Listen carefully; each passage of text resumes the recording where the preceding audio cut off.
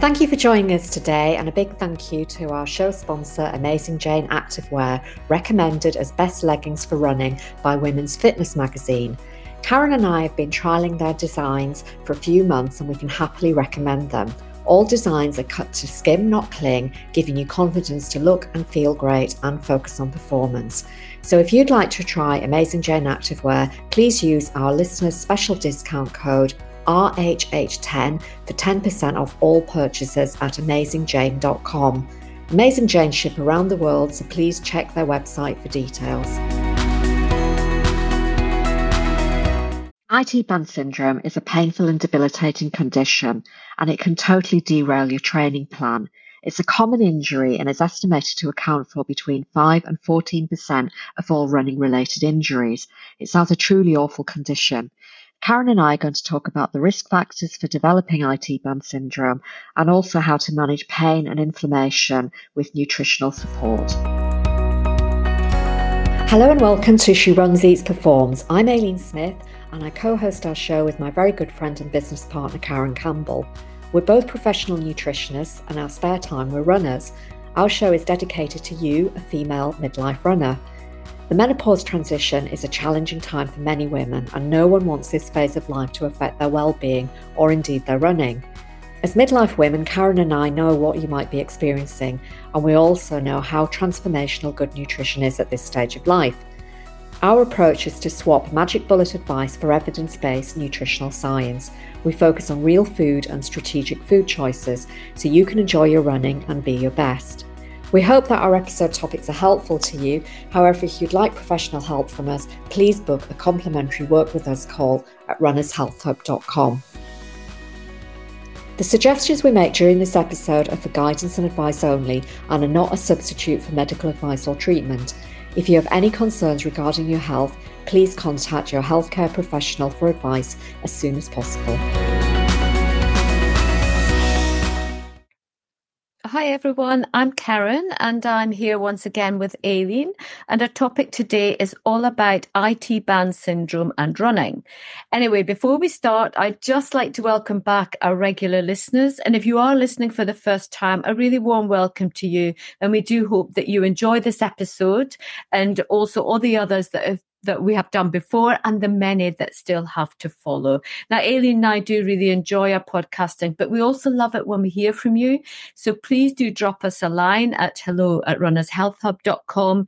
Just introduce yourself and maybe share a little bit about your running and your nutrition goals, because it really helps us to plan future episodes and future topics for the podcast. So, hi, Aileen. I was just wondering if you could maybe start by saying a little bit about why we have chosen to talk about the subject today, IT band syndrome. Hi, Karen. Hi, everyone. We every now and again we like to talk about an injury that runners experience, and it's actually thought that IT band syndrome is a condition which is a leading cause of all lateral knee pain injuries, and it's estimated to be in the range of between 5 and 14% prevalence of all running injuries. So, it's something that we all need to be concerned about. Now, for some runners, the pain levels can be really high and it can cause them to stop running. And obviously that is really disruptive to training plans. And as it appears to be a common injury amongst runners, I just thought we should talk about it today. So I'm wondering, Karen, have you ever experienced IT band syndrome? Actually, Aileen, I have to say it's probably one of the few injuries I haven't experienced yet. Hopefully I won't. And I am being much more conscious about rolling out, foam rolling. So I'm hoping that is an injury that will bypass me and I won't experience it. Well, that's really good to know that you haven't experienced it, because I must admit when I was doing a little research, I was thinking, I wonder if this is something, it sounds very similar to something Karen's experienced. But then the more I got into it, I realised that no, from the things that you've talked to me about, I thought maybe you haven't. And it's something that I haven't experienced. And now I know a bit more about it, I certainly don't want to. Yeah, absolutely, Aileen. So hopefully the two of us will stay stay well regarding that one. Now, just as a reminder to everybody, our expertise is in the realm of nutrition. We're not running coaches or sports therapy practitioners. So when we are talking to you about aspects of injury prevention or recovery, we are speaking from our experience as runners and also as nutritionists. Now, we can recommend other experts if you do need more specific advice. So just get in touch with us, and we can refer you. So, Aileen, moving on from there, what will we cover today? Well, the first thing I'm going to say is I've got a terrible tickle in my throat, and I'm a bit worried that I'm going to cough. So if you don't mind, I'm just going to take a minute and have a little cough because that might make it a lot better for me. Yes. And have you got some water there that you can sip? I have. I've just taken a sip of water. So hopefully all will be okay. But I do apologise in advance. Oh, dear. So, Karen, what we're going to talk about today is an overview of what IT band syndrome is and what are the underlying causes. Now, I'm not going to talk about physical therapeutic treatments or even preventative exercises. When I was reading about it, there's a lot of contradictory information, shall I say. So I think I'm just going to leave it for you to consult with your physio or sports therapist. However, because we know that pain and inflammation are synonymous with IT band syndrome, we're also going to cover pain management and the risks associated with chronic use of over-the-counter painkiller medication. And then we're going to touch on nutritional support for managing inflammation status. So that's an overview of what we're going to talk about today, Karen. Okay, that's great. Thanks, Aileen. So let's get started with that overview of IT band syndrome. Aileen, what can you tell us about it? Well, I mean, people might know where the IT band is, but basically it's a thickened band of tissue that runs all the way down the length of the outside of your thigh. And the IT band works with the knee ligaments and it helps stabilize the knee joint. And there are various theories around why IT band syndrome happens, but the common theory is it's the condition is an overuse injury and it results from the IT band rubbing repeatedly against the lower end of the thigh bone as it joins the knee, and the friction then causes inflammation and pain. Now, it's also thought that there are other contributors, such as weak muscles in your hips or knees or tightness in the IT band, and also having slight differences in the length of your legs. So that's what's going on really with the IT band. Gosh, it does sound really painful, Aileen, when you say it's about this repeated rubbing at the lower end of the thigh bone. That does sound painful. But thinking about the risks and what potentially causes it, why are runners seen to be particularly at risk of developing this syndrome? Well, as I said earlier, it's often described as an overuse injury, and it develops due to activities where you bend your knee. So, with running, we're bending our knees regularly, consistently, constantly. And also there are other risk factors, including increasing running distances, increased volume of downhill running or increased volumes of fast running. And the severe knee pain experience may have also been preceded by a recent spike in running loads. So that might be, if you're a new runner and suddenly you started running more frequently, or maybe you're somebody who's increasing training distances over a short period of time, or maybe you're returning to running and you're still quite fit, but you go out there a bit too fast and you're doing too much too soon. So all of these things can, as a runner, we're prone to these things happening. Yeah, and that makes sense. And I think that's true for any injury, isn't it? It's all these different factors, but I suppose we've all got different weaknesses maybe. So for some people, it'll affect their IT band. For others, it might be their lower back, or it might be the glutes or something else. So, but all potentially because they're doing too much too quickly, or they're upping their training, or for various other reasons that you've mentioned. So, Aileen, how do people describe the symptoms of this ITBS? Well, this is what I found interesting. because people talk about a sharp pain or ache on the outside of the knee. It might just stay in the knee, or it might spread up or down the leg, sometimes towards the hip. Some people talk about having the outside of the knee being tender to touch, and there might also be some swelling. Now, usually you only feel the pain during an activity like running or cycling, and it might feel worse when running downhill. And often you can start a run pain-free, but the pain develops during a run. And it can be very, very painful. And often people, have to halt the running during a training run or a race because it's so painful. But as soon as they've stopped running, their pain is alleviated. Now, unfortunately, for some, the pain can affect them at other times. So it can be when they're walking or when they're sitting too. But mostly it does seem to be sort of a during exercise pain that's alleviated by stopping. Now, I did find a paper which was a case study paper, and it was looking at 2 cases of female runners, and I'll put a link into the show notes for it. And it was looking at the management of IT band syndrome with a multifaceted approach. And as I say, they looked at 2 female runners, and they both described having a stabbing pain in the range of 8 to 9 out of 10 on a pain scale. So, quite high pain. And they were both experienced the pain after 3 miles of running. And both said that it was so bad that they just had to stop running.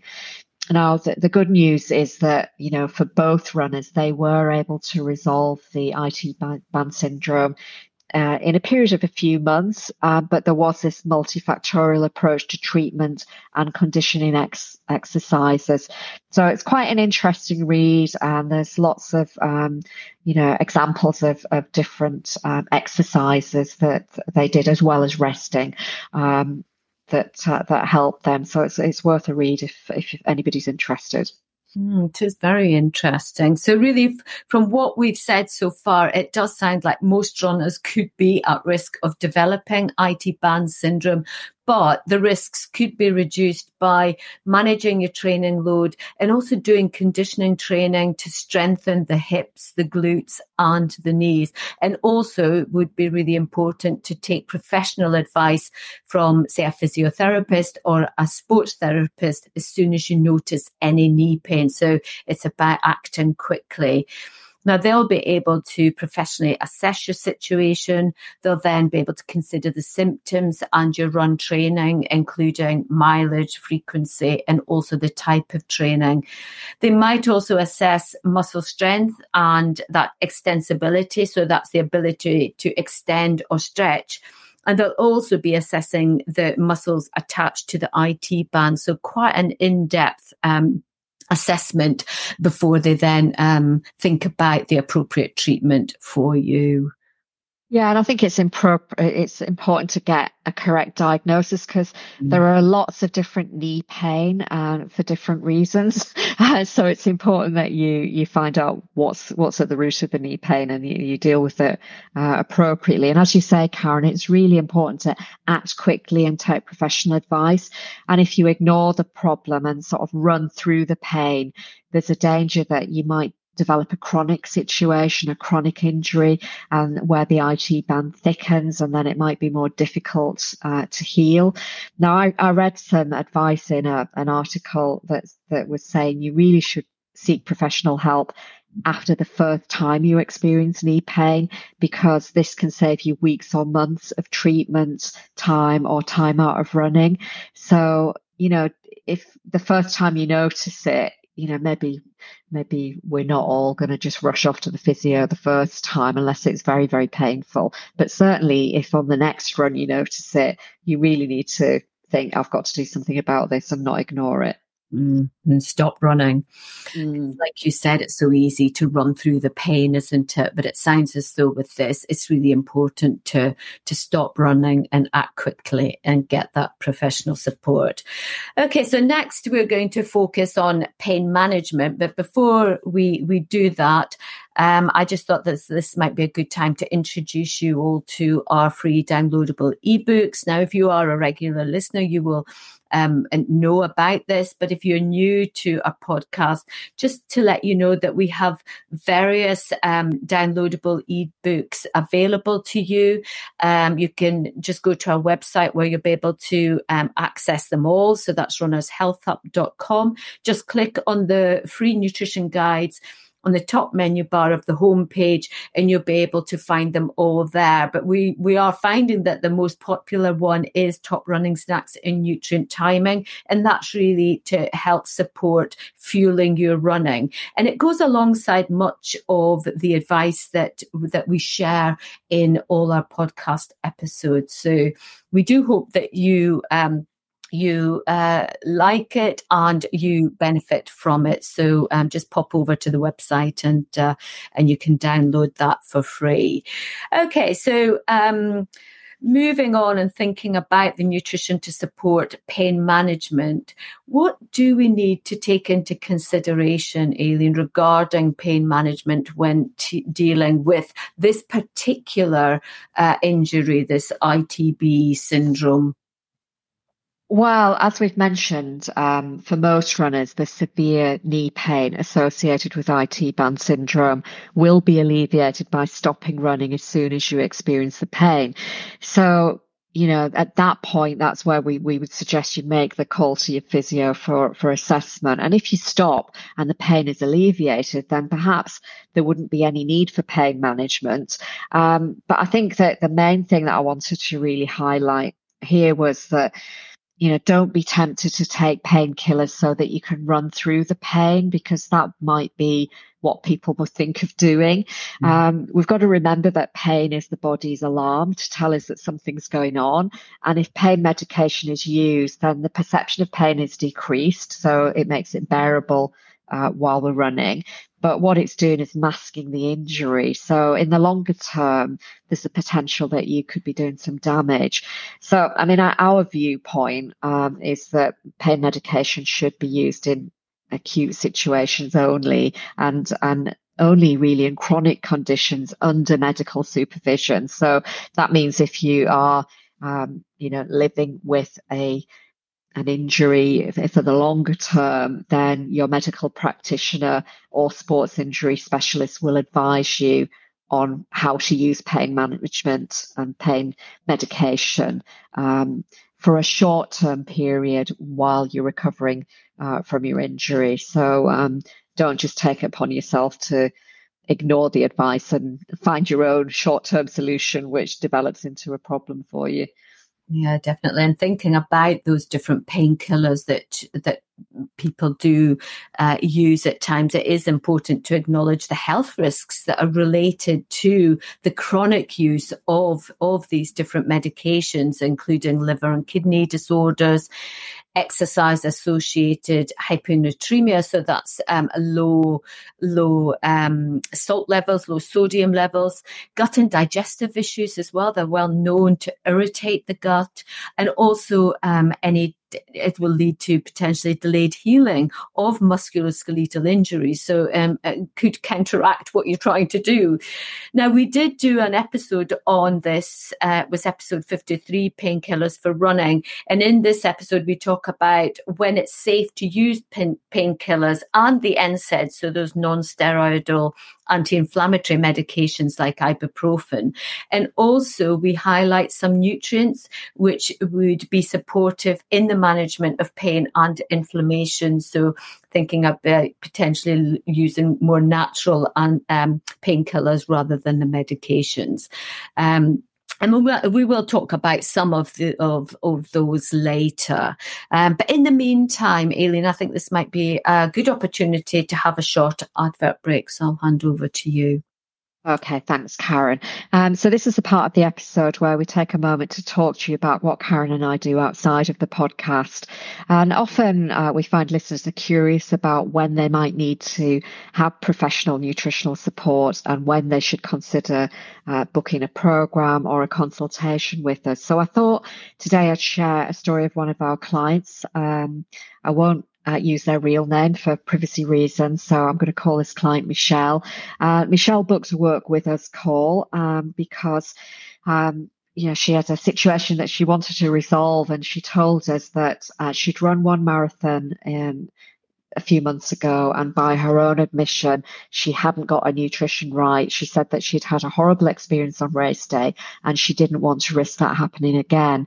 Now, as well as wanting to run a marathon, Michelle experiences IBS symptoms. And because she's anxious about this on race day, she underfuels, hoping that that's going to prevent digestive distress. Now, she now knows, because of a horrible experience, that this not only affects her performance and her enjoyment of the day, but it can lead to other side effects and symptoms.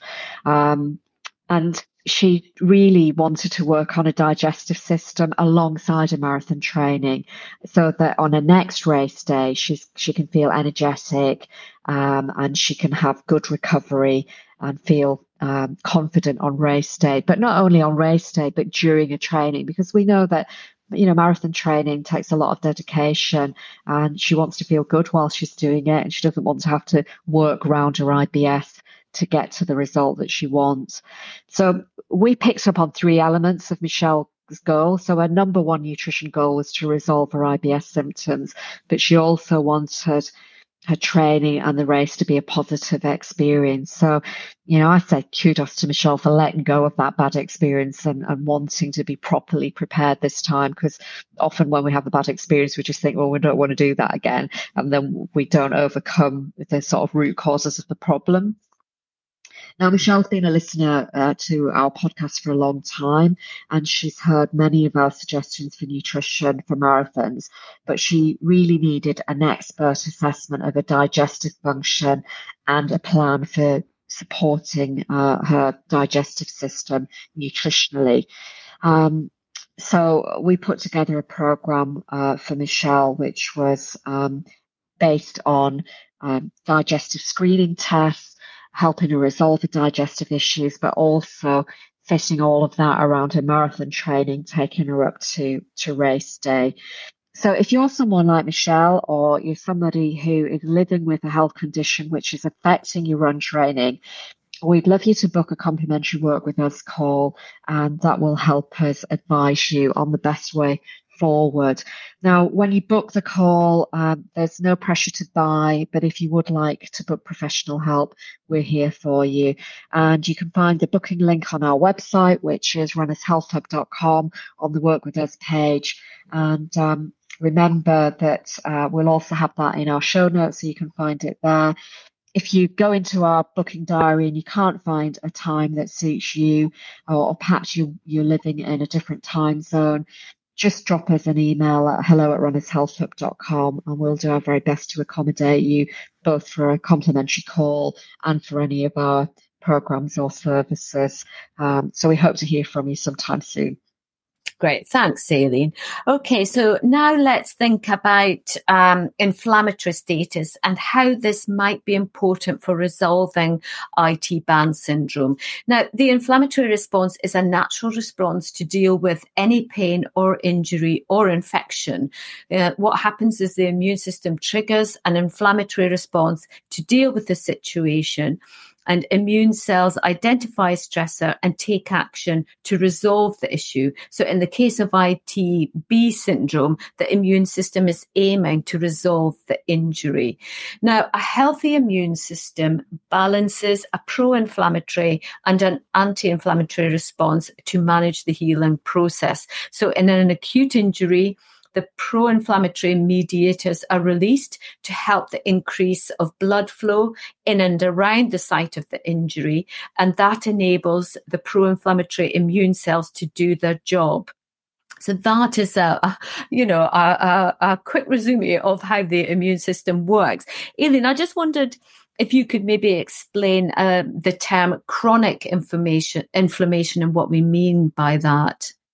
Yeah, well, you've just described what happens in an acute situation. So the term chronic inflammation describes a situation where a chronic injury or illness is ongoing for a long period of time or it's not fully resolved. And the immune system's just working very, very hard to try to promote a healing situation.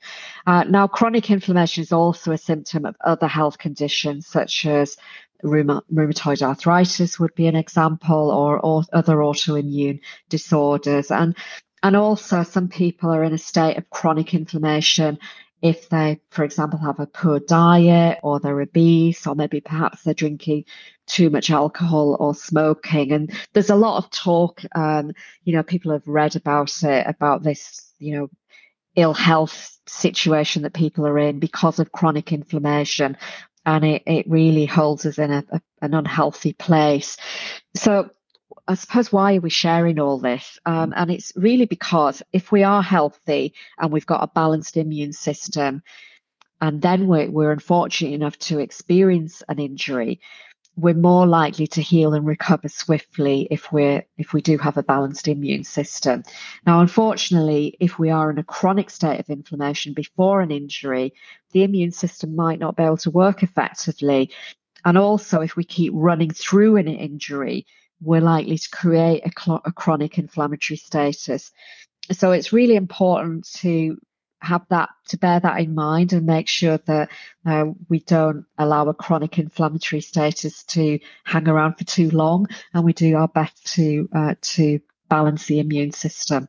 And thinking about that balancing of the immune system and trying to minimize the possibility of a chronic inflammatory state arising, let's talk about omega-3 fatty acids, which are found in foods and are known to really help support balance that immune response that we've been speaking about.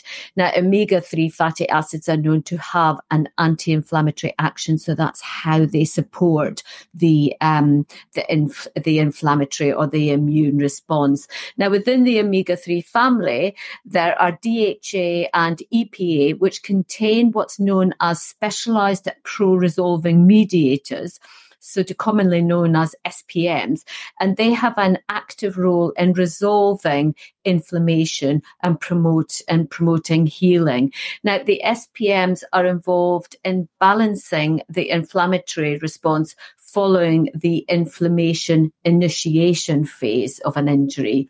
What they do is they reduce the pro-inflammatory cells that are entering the area and then promote more anti-inflammatory cells to come in and so to promote the healing. And this helps with the tissue repair and also can help with resolving low-grade chronic inflammation. So omega-3 fatty acids, especially the DHA and EPA, are going to be really important in minimizing the chances of chronic inflammation occurring. Thanks, Karen. So when we're thinking about the EPA and DHA, the richest dietary sources of those fatty acids are from oily fish. Now, the body can convert another omega-3 fatty acid from a plant source into DHA and EPA, and that fatty acid is known as ALA, so it's alpha-linoleic acid. However, the conversion of ALA into the DHA and EPA is not particularly efficient. Now, a lot of people that are following a vegetarian or a plant-based diet tend to focus in on, if I eat enough ALA, then I'll be able to get DHA and EPA without eating fish. But because this conversion is not as efficient, we don't always get what we need if you're following a plant-based food diet. So those people might consider supplementing with an EPA and DHA supplement that's derived from microalgae, so it's more in line with the way they want to eat.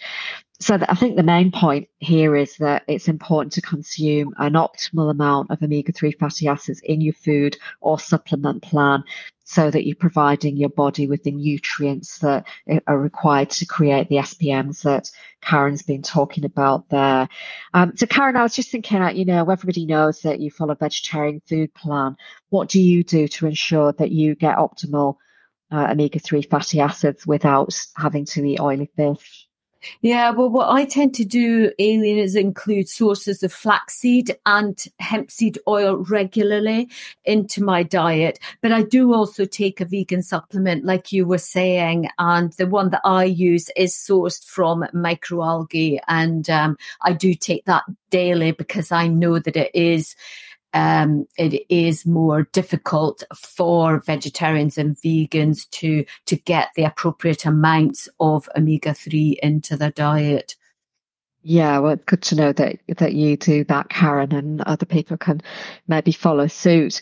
So another aspect of nutritional status to consider is thinking about omega-6 status, and in particular its relationship to omega-3 status. So a bit like the immune system, there needs to be a healthy balance between omega-6 and omega-3. And if you have too high a ratio of omega-6 to omega-3, that can also promote an inflammatory status. So that's something to consider. So thinking about that, Aileen, how could people assess their omega status? Yeah, well, one thing you could do is to do a test. There is a sort of a home kit blood test available. Various different companies offer them. So that's like a blood spot finger prick test. And the test results usually give a breakdown of the status of omega-6 and omega-3 fatty acids. And I think it can be quite an informative test because you can see at a glance which individual fatty acids you may be deficient in, or that you may have too many of and not enough of the others. And that allows you to focus on what you need to have an optimal status. So I've just done a test recently, and I found on my omega-3 index is that my DHA and EPA are optimal, and that was great to know. And I do eat a lot of oily fish, and I don't supplement with omega-3. So I was really pleased that my food plan was doing the right things for me. But interestingly, what I found was my ALA, that alpha linoleic acid, is suboptimal. And that, as I was surprised at that. But on reflection, I realized that maybe I'm not eating. I'd sort of got out of the habit of eating some of the foods that are high in ALA. So things like walnut, chia seed, and flaxseed that you mentioned, Karen. So I'll focus a bit more on adding those into my food plan over the next few months. And then looking at my omega-6 status, what I discovered was that I'm optimal at the top of the fatty acid chain with LA, which is linoleic acid. And but what seems to happen is that I convert poorly further down the chain at something called GLA and DGLA fatty acids. Now those two both have anti-inflammatory properties, so it's important that I address that area. So what I'm going to do is focus on adding in some nutrient cofactors that will help that conversion. And that's something that people could also do if they have the same problem on the other side, on the omega-3. It's really important to have these nutritional cofactors to help with the conversion. But the other thing I'm going to do is I'm going to supplement with some borage oil, which is part of the GLA family. So I'm going to add that into my supplement plan and see what I can do to change my results over the next few months. It does sound like a really interesting and detailed test, actually, Aileen. It gives a lot of detail there. But what would the cost of such a test be? Well, they sort of range between, I would say, about £80 and £175, depending on how much analysis you require. Some are very much top level, and they're just saying omega-3 and omega-6, and others do break it down into all the different fatty acids and a few other components that are of interest. So, I suppose it's really depending on how much you would like to know. But I always think the more information, the better.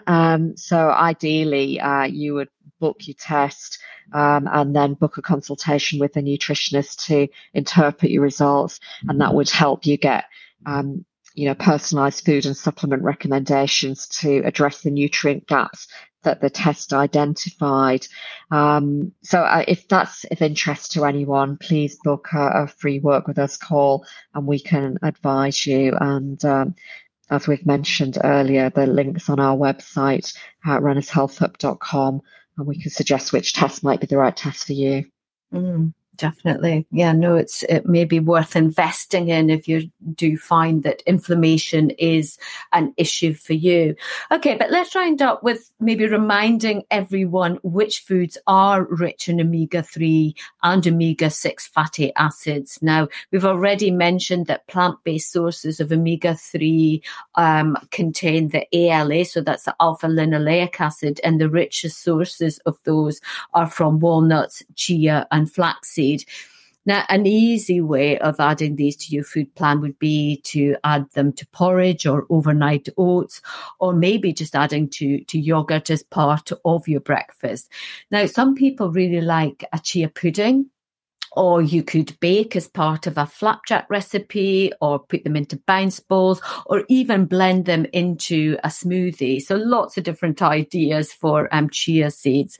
Now, the DHA and EPA omega-3s are, like Aileen was saying, from the oily fish, and the small fish are best. So really, it's about remembering the acronym SMASH. So when you're thinking about your oily fish, you're thinking about sardines, mackerel, anchovies, salmon, and herring.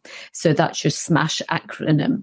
And also, as we mentioned earlier, you might need to add an omega-3 supplement if you don't eat oily fish on a regular basis, or if your test results indicates that there's an insufficiency or a deficiency. So you might be able to get it through your food, or you may have to take a supplement for a period of time. So Aileen, what are the food sources that you would recommend for the omega-6 fatty acids? Well, omega-6 fatty acids are mostly found in nuts and seeds and vegetable oils. Now, having said that, it's really unusual to be deficient in omega-6 fatty acids because vegetable oils are often used in production of processed and prepared foods. So, you tend to, for most people, they're eating those sufficiently. And it can also be very easy to overconsume omega-6 oils. So, for instance, shop-bought hummus might be made with vegetable oil, or you might find canned sardines or tuna could be packed in sunflower oil, and the list goes on. So it's really worth checking the labels of all your foods, but especially the ones that you might consider to be healthy, because you think you're making a healthy choice, and it's not that they're unhealthy, but you might just be, if you're overeating them, you might be getting the balance of the omega-6 out of line to what you're aiming for. So one of the things that you have to really think about with your test result, if it does indicate a high omega-6 to omega-3 ratio, the best approach is to increase your omega-3 intake. You'll get a better or a more speedy result by doing that than trying to reduce your omega-6s, and also focus on the nutritional cofactors that we mentioned earlier.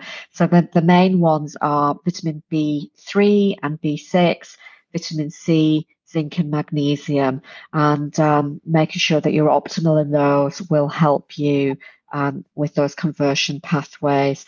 And most of the test companies will suggest that you should take about 4 months of following a food plan that's going to influence your fatty acid status with food and supplements, and then maybe retest after 4 or 5 months and see where you are and see if what you've done has worked.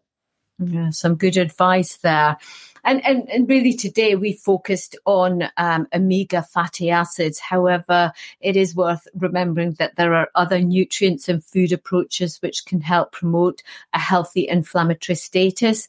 Now, we'll put links to related episodes in the show notes so that you can go back and listen to others.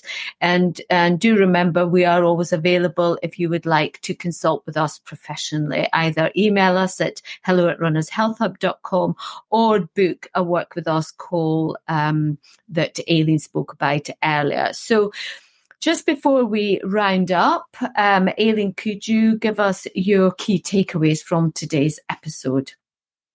Yes, so today's episode is all about IT band syndrome and how it affects many runners. It's categorized as an overuse injury. The key symptoms are stabbing knee pain, which tends to develop during running activity and will often be alleviated when you stop running. Now, the pain can spread up or down the leg, sometimes towards the hip. There might be some swelling, and you might find that the knee is tender to the touch on the outside of the knee. So there are a few symptoms to consider.